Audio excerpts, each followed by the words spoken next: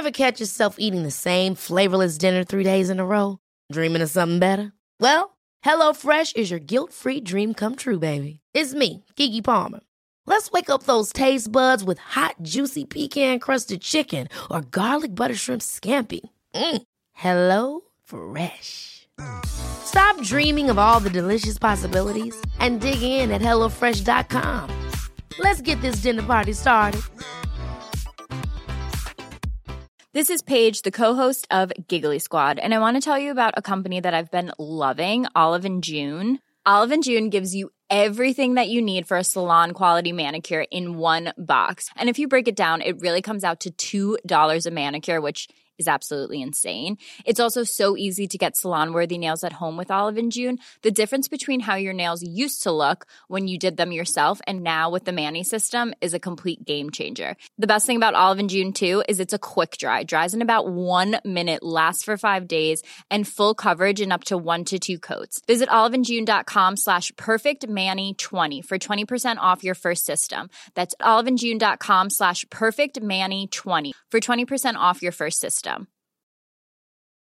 Hey, I'm Ryan Reynolds. At Mint Mobile, we like to do the opposite of what Big Wireless does. They charge you a lot, we charge you a little. So naturally, when they announced they'd be raising their prices due to inflation, we decided to deflate our prices due to not hating you. That's right. We're cutting the price of Mint Unlimited from $30 a month to just $15 a month. Give it a try at mintmobile.com/switch. $45 up front for 3 months plus taxes and fees. Promo rate for new customers for limited time. Unlimited more than 40 gigabytes per month. Slows full terms at mintmobile.com.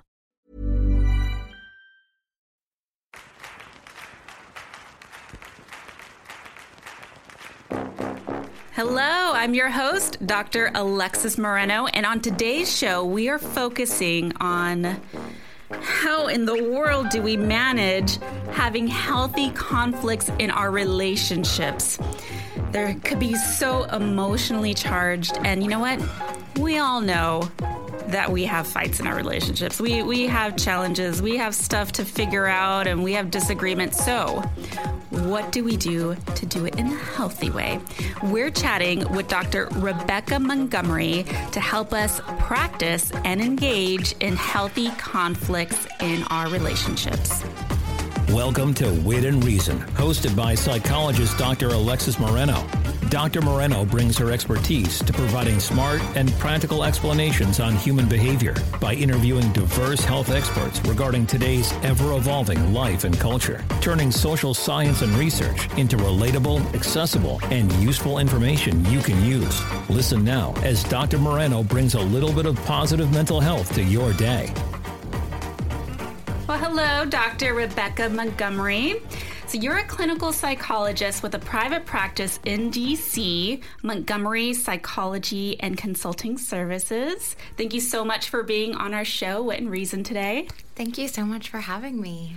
Okay, so at your private practice, you specifically focus on working with couples in relationships? Yes, I work with individuals and couples on improving relationships. And so working with people kind of build relationships if they're having trouble finding the right relationship, but also once you've found the right relationship, how to strengthen it and help couples get ready for marriage. Yes, absolutely. I could definitely recall in my single years working hard at dating and like trying to find someone who would be a right fit, but then actually being in the relationship. Now I was like, okay, now what do I do? And how do I navigate this? And how do I work through maybe some of the skills that I didn't really get a good grasp on now in this relationship? How do I handle like conflict resolution? You know, I had the benefit of growing up and studying psychology in my like early adult years. So that kind of like helped me. Yeah. But do you find that that is an area for a lot of your clients, is kind of figuring out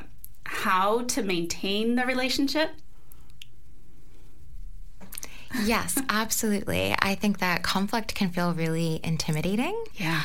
It can feel scary or overwhelming, but conflict is an essential component of intimacy. You can't be with someone navigating day-to-day life, living together, having closeness without conflict. It's just a part of it, of the process. And so how do you do it in a way that's effective and healthy and doesn't hurt the relationship, and a way where you can feel heard? Yeah. And Do you want me to call you Dr. Rebecca or Dr. Montgomery? Usually a lot of people call me Dr. M. Oh, okay, Because cool. I know Rebecca and Montgomery are both so long. Well, Dr. M. So Dr. M. That's my maiden last name, too. I like it. Okay, so Dr. M. Now I totally forgot what I was going to ask you. So when you're working with people who are trying to figure out how to navigate managing conflicts in their relationship, do you find that people are surprised that they even have conflicts in their relationships? I mean, there seems to be this kind of fairy tale understanding that, like, well, if it's the right relationship or the right partner for me, we wouldn't be having all of these problems. I think it depends on how long they've been in the relationship and sort of their relationship experience. I think about it in terms of particularly working with couples who are married. Sometimes they're thinking about their parents or how their parents navigated conflict, and they either don't want to fight like their parents did, or they feel like they never saw their parents fight. So maybe you're not supposed to fight, to kind of connect to what you were saying. Right. I think people are just trying to figure out how to make sense of it. And what does it mean if we are having disagreements? Right, exactly. Okay, and this is what I was going to say earlier. You and I have talked outside of the show about attachment styles. That's that's like both of our big interests and passions. Yeah, our jams. And so we've talked on the show a little bit, educating our listeners about attachment styles. Could you tell us just a little kind of definition for our listeners and how a person's attachment style might impact their conflict style? Absolutely. Yeah. So I think that if we think about the general attachment styles, secure, anxious, and avoidant, someone who has more of that anxious attachment style, so maybe worried about the relationship, worried about getting reassured, is their partner really going to stick around? They may be more likely to pursue conflict, want to have discussions. Like, we need to talk about what's going on. And then if you're avoidant, as you might guess, you may want to really distance yourself from conflict. You might find that emotionally overwhelming. I think a piece that I really try to hammer in with folks is this idea that no matter what the strategy is, whether you're pursuing or distancing, typically the goal is to protect the relationship and to take care of yourself emotionally. It's not to upset the other person, but I think when you're in it, you feel like, oh my gosh, why is this person doing this exact opposite thing that I need them to be doing? But it really comes from a place to try to protect the relationship. Okay. And I like that. I think ideally, we would think that, or we would hope that no one is going into this relationship or this conversation with like aggression or this desire, whether conscious or unconscious, to like control another person.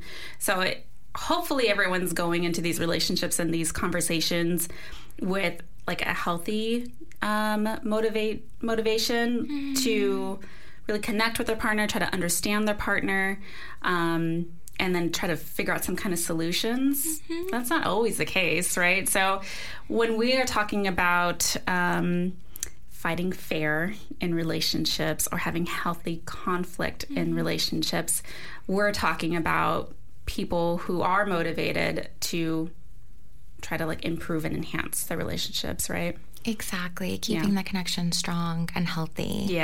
Not having those negative intentions or harmful intentions. Right. So if we rewind a bit and we see that there's a person who has those negative intentions in mind, then you might want to try to like reevaluate either yourself in the relationship or your partner's motivation in the relationship and kind of start from there. Because if someone's going in it with those negative intentions, and none of these tips are going to be exactly useful, you don't have that foundation of sort of a safe, healthy relationship, right? And so you can only have healthy conflict with that foundation of a safe, healthy relationship, right? Exactly. Okay, so let's expand this even more. So right now we've been kind of talking about relationships between like couples, like intimate couples, but we're going to expand this conversation to be about how to have a healthy conflict or dialogue in all relationships of your life. So relationship is going to be anything with like anyone you have. So you have a relationship with your coworkers, you have a relationship with your parents, or you have a relationship with your siblings and your intimate partner. So when we say relationships from this point on, we're going to be talking about like these tips that you're going to give us are going to be useful for any kind of conflict in any relationship, right? Yes, I think most of these would definitely expand Yeah. to all close relationships. Okay, cool. And it's crazy. You might start to notice in your life how those kind of deep-rooted attachment styles might play out, not just in your intimate relationship, but in your relationships across the board. Mm-hmm. So you might start seeing patterns of what Dr. M was talking about in the way you address or withdraw from conflicts, both with your intimate partner, with your boss, with your friends. So let's talk about in general, what are the essentials for healthy conflict? And Dr. M, you have 4 main points that we're going to go through on today's show, starting with learn your conflict style. Oh, just kidding. Cycle. Okay, can you explain that a little bit more for our listeners? Yeah, so this touches on what we were talking about with pursue, withdraw. And what we know in psychology is that sort of relationships are like a little system. They're an ecosystem. Yeah. And they have their own sort of pattern. And we tend to see a pursue, withdraw pattern in conflict, that there's someone who feels like, I need to talk about this. Maybe you're someone who can't fall asleep at night if you've gotten into a fight with someone, or you find yourself thinking about the fight or an issue that you're upset about, kind of rehearsing in your mind and worried about it. Mm-hmm. That may mean you're someone who likes to pursue, like, we need to talk about it. You want to engage the other person and say, we need to talk about this. Yeah. And then if you're a distancer, you actually feel like, we need to not talk about this.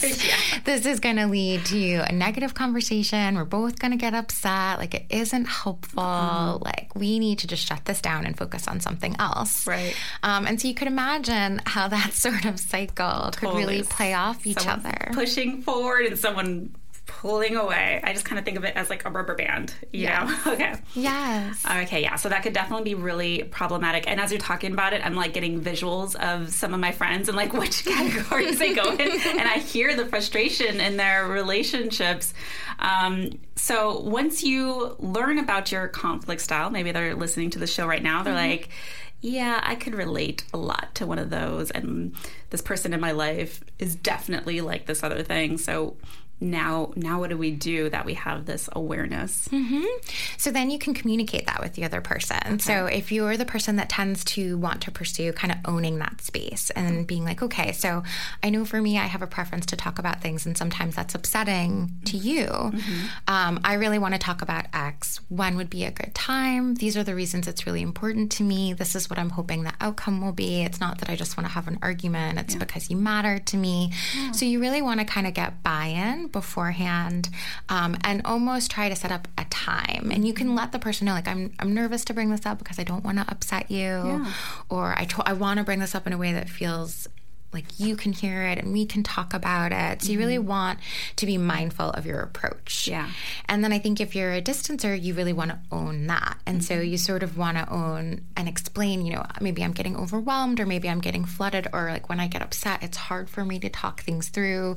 Can we take breaks sometimes? Or, I can talk about it for this long, and then can we take a break and come back to it? So really just communicating, not so much about the topic of the conflict, but the process. Yeah, talking about talking. Yes. And that's the first step. Yes, exactly. You said it so perfectly. Okay, which is like an interesting approach that I don't think a lot of people think about. As psychologists, we think about thinking about, that more kind of like meta process. Yes.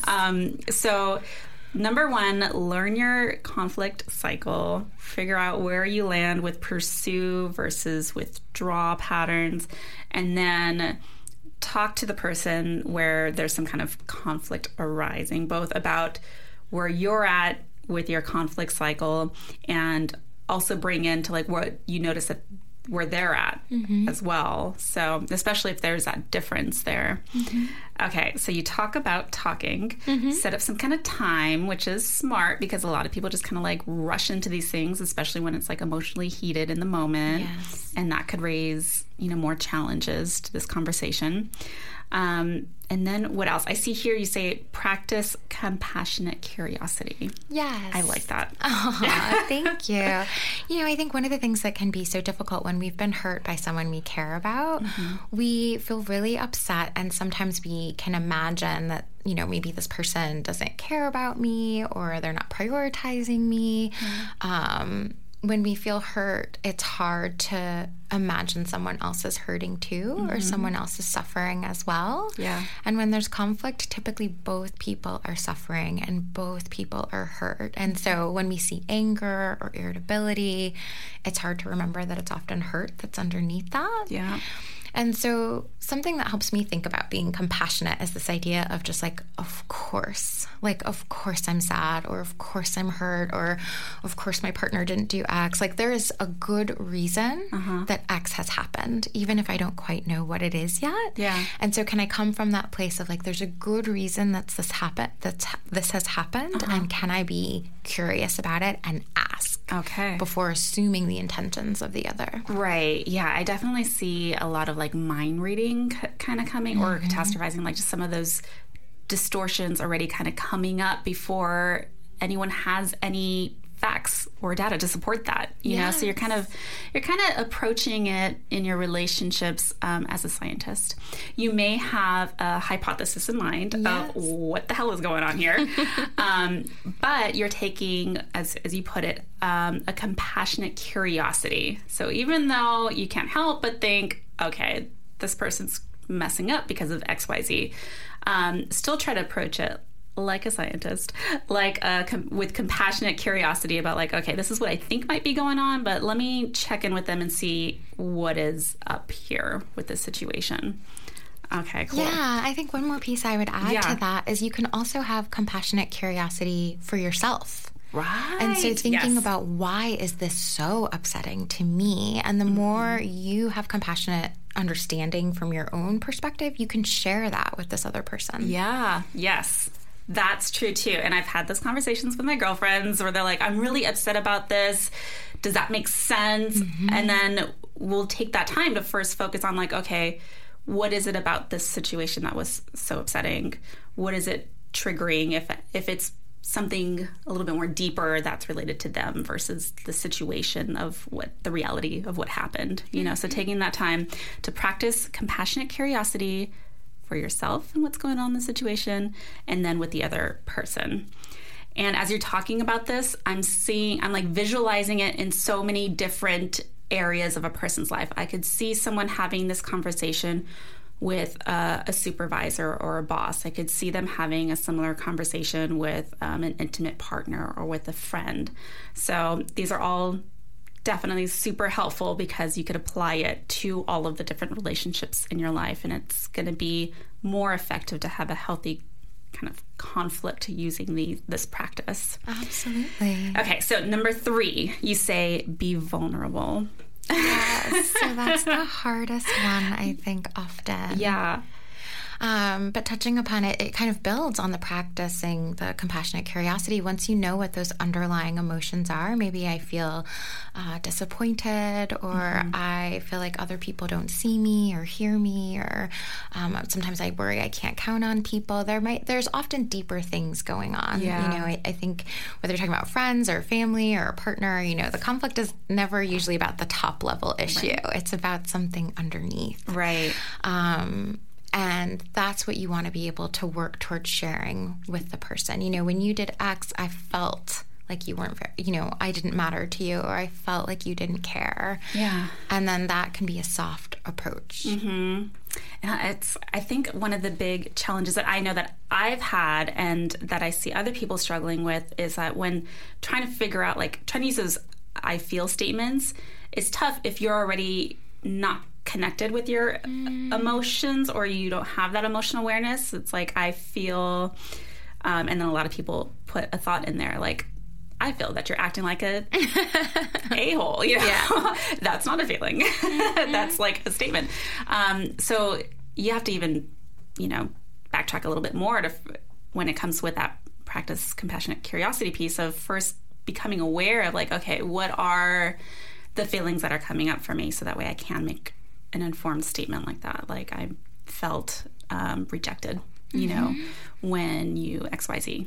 Yeah. And the be vulnerable piece I see is already happening from the very first beginning, where you're taking a look at your conflict cycle and then communicating that to the other person. I mean, you're already practicing that vulnerability with that person by saying, hey, I tend to withdraw from conflict, but, this is an issue that's coming up and I really want to be able to talk to you about it, but I feel really anxious about it. I mean, that in and of itself, talking about the talking, is a very vulnerable place to be. That's so true. It's so true. And I think that self-awareness is key, that sometimes you need that slow, quiet moment to explore what you're feeling. Yeah. And I think it's helpful. I'll often tell clients, we most quickly can connect to anger, right? I feel annoyed. I feel irritated. Yeah. I'm angry.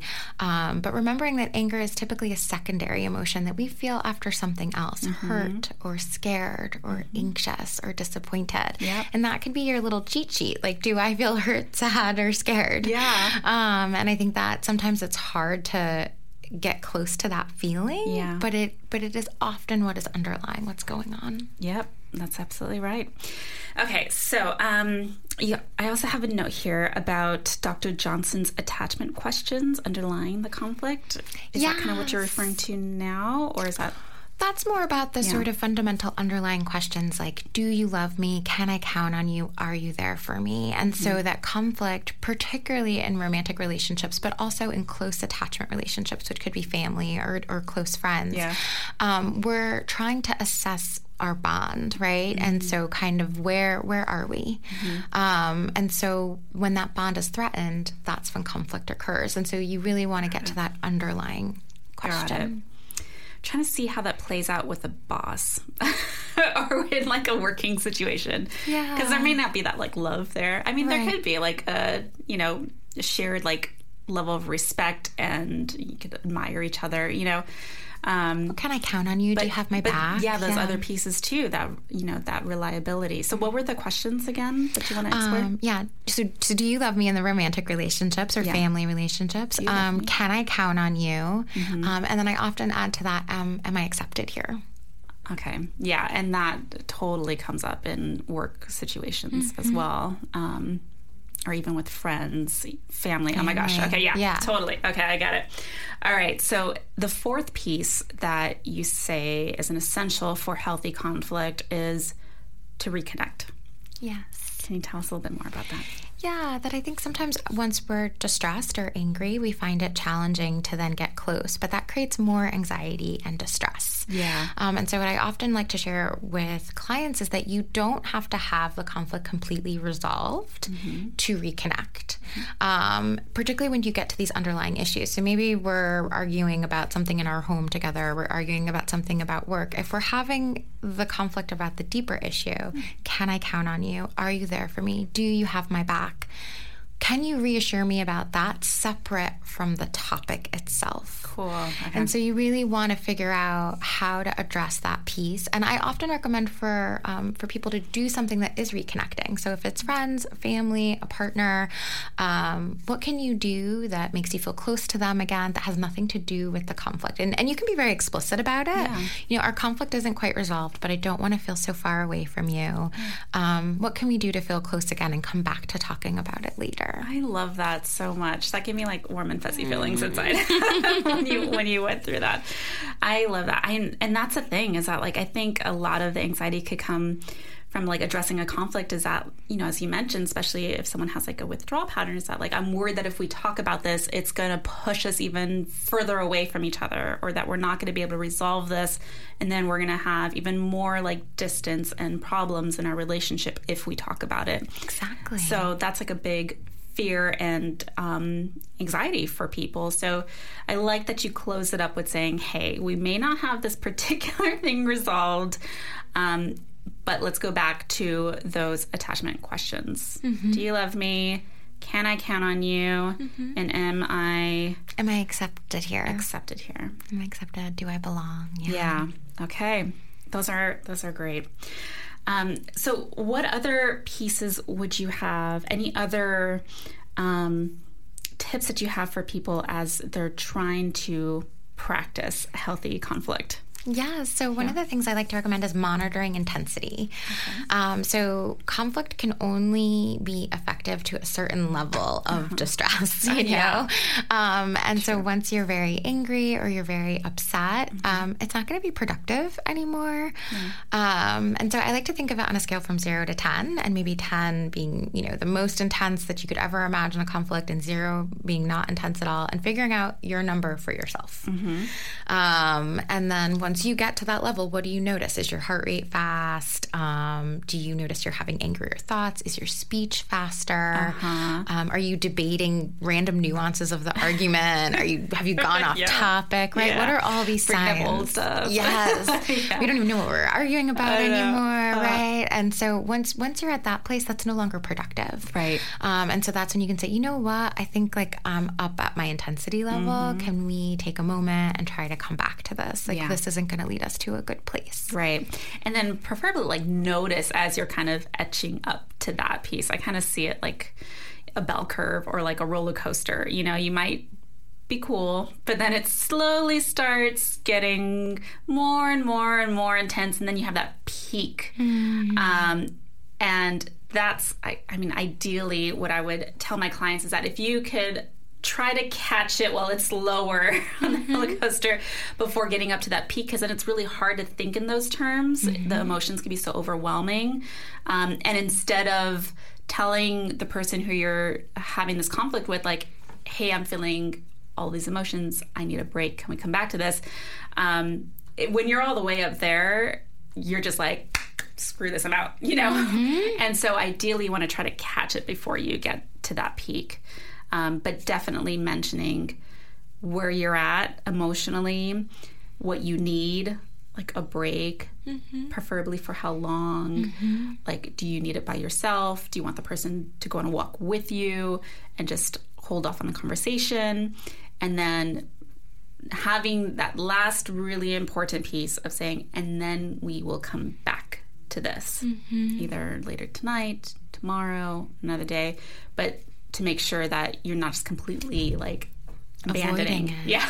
Absolutely. No, that's such an essential piece of it, because for pursuers, if they feel that we won't come back to it, that's what makes it so difficult for them to let go of a conflict, right? If I let this go, it's me that usually brings it up, and I'm going to have to bring it up again, or they're not going to bring it up again. So as a distancer, one of the greatest gifts you can give in your relationship is to start bringing up the things. And as a pursuer, one of the greatest gifts you can give is to offer taking the break. Because it's what the other person fears isn't going to happen. Okay. Very good points. Okay, so monitor intensity. Any other strategies or tips? I think sort of this idea of how could you be responsive versus reactive. So in the moment, sometimes we have our emotional reaction versus responding to what you see in your partner. What do you need? So if they're angry, they're hurt, they're sad, how would you respond to that versus react to it? And I think in conflict, we can get caught a lot in the reacting. Absolutely. Yeah. And I think that that's kind of like an advanced skill set, because when you're in the conflict, you're so... I mean, at best, actually listening to what the other person's saying, let alone noticing, you know, their emotions, their intensity, like what's going on for them internally, because a lot of the times people are so overwhelmed with what they're feeling and what they're thinking and the points they're trying to get across. So trying to get up to that level of being able to be responsive versus reactive. So you have so many amazing tips for our listeners. We'll make sure that they're all on our website on witandreason.com. So we'll make sure to have everything hyperlinked in there. You also have an amazing article, 6 tips for talking about your feelings if it doesn't come naturally to you. I'm trying to think, do I know anyone? Or it's just that it comes naturally. Yeah, not even psychologists. No, not even psychologists. This is a trained skill. And that's what's great about it, is that like people are like, well, it's not, it's uncomfortable, it's trained. But even as psychologists, like, it's uncomfortable for us too. Yeah, yes. But it's a skill that we learn, just like how we learn to like walk, you know, and eat. So we'll have all this information. Thank you so much, Dr. M, for being on the show and for sharing these with us. Thank you so much for having me. It's been a blast. You can put all of these tips and activities into action today. Visit witandreason.com to get links to the resources we shared on today's show and connect with me, Dr. Alexis Moreno, and Dr. Rebecca Montgomery. Did you hear something on the show today that you relate to on a personal level? Share your story. Send us your recording on witandreason.com/speakup, and we may be able to post it on our Healthy Conflicts show page to help others navigate relationship challenges. A special thank you to DC Radio and Dr. Rebecca Montgomery. And of course, thank you all for listening. Stay posted on our Instagram, Facebook, or Twitter at Wit and Reason and DC Radio for our next show. I'm Dr. Alexis Moreno. Let's keep the conversation going.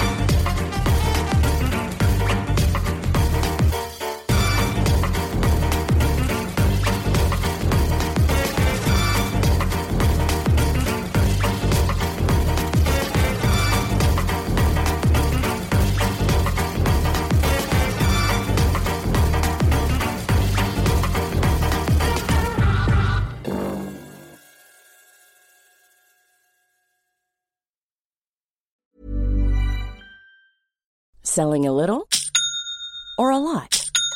Shopify helps you do your thing however you cha-ching. Shopify is the global commerce platform that helps you sell at every stage of your business. From the launch your online shop stage to the first real-life store stage, all the way to the did we just hit a million orders stage. Shopify is there to help you grow. Shopify helps you turn browsers into buyers with the internet's best converting checkout. 36% better on average compared to other leading commerce platforms. Because businesses that grow, grow with Shopify. Get a $1 per month trial period at shopify.com/work. Shopify.com/work. Hold up. What was that? Boring. No flavor. That was as bad as those leftovers you ate all week. Keke Palmer here. And it's time to say hello to something fresh and guilt-free. Hello Fresh. Jazz up dinner with pecan-crusted chicken or garlic butter shrimp scampi. Now that's music to my mouth. Hello Fresh. Let's get this dinner party started. Discover all the delicious possibilities at HelloFresh.com. Imagine the softest sheets you've ever felt. Now imagine them getting even softer over time. That's what you'll feel with Boll & Branch's organic cotton sheets. In a recent customer survey, 96% replied that Boll & Branch sheets get softer with every wash. Start getting your best night's sleep in these sheets that get softer and softer for years to come. Try their sheets with a 30-night guarantee. Plus, get 15% off your first order at bollandbranch.com. Code BUTTERY. Exclusions apply. See site for details.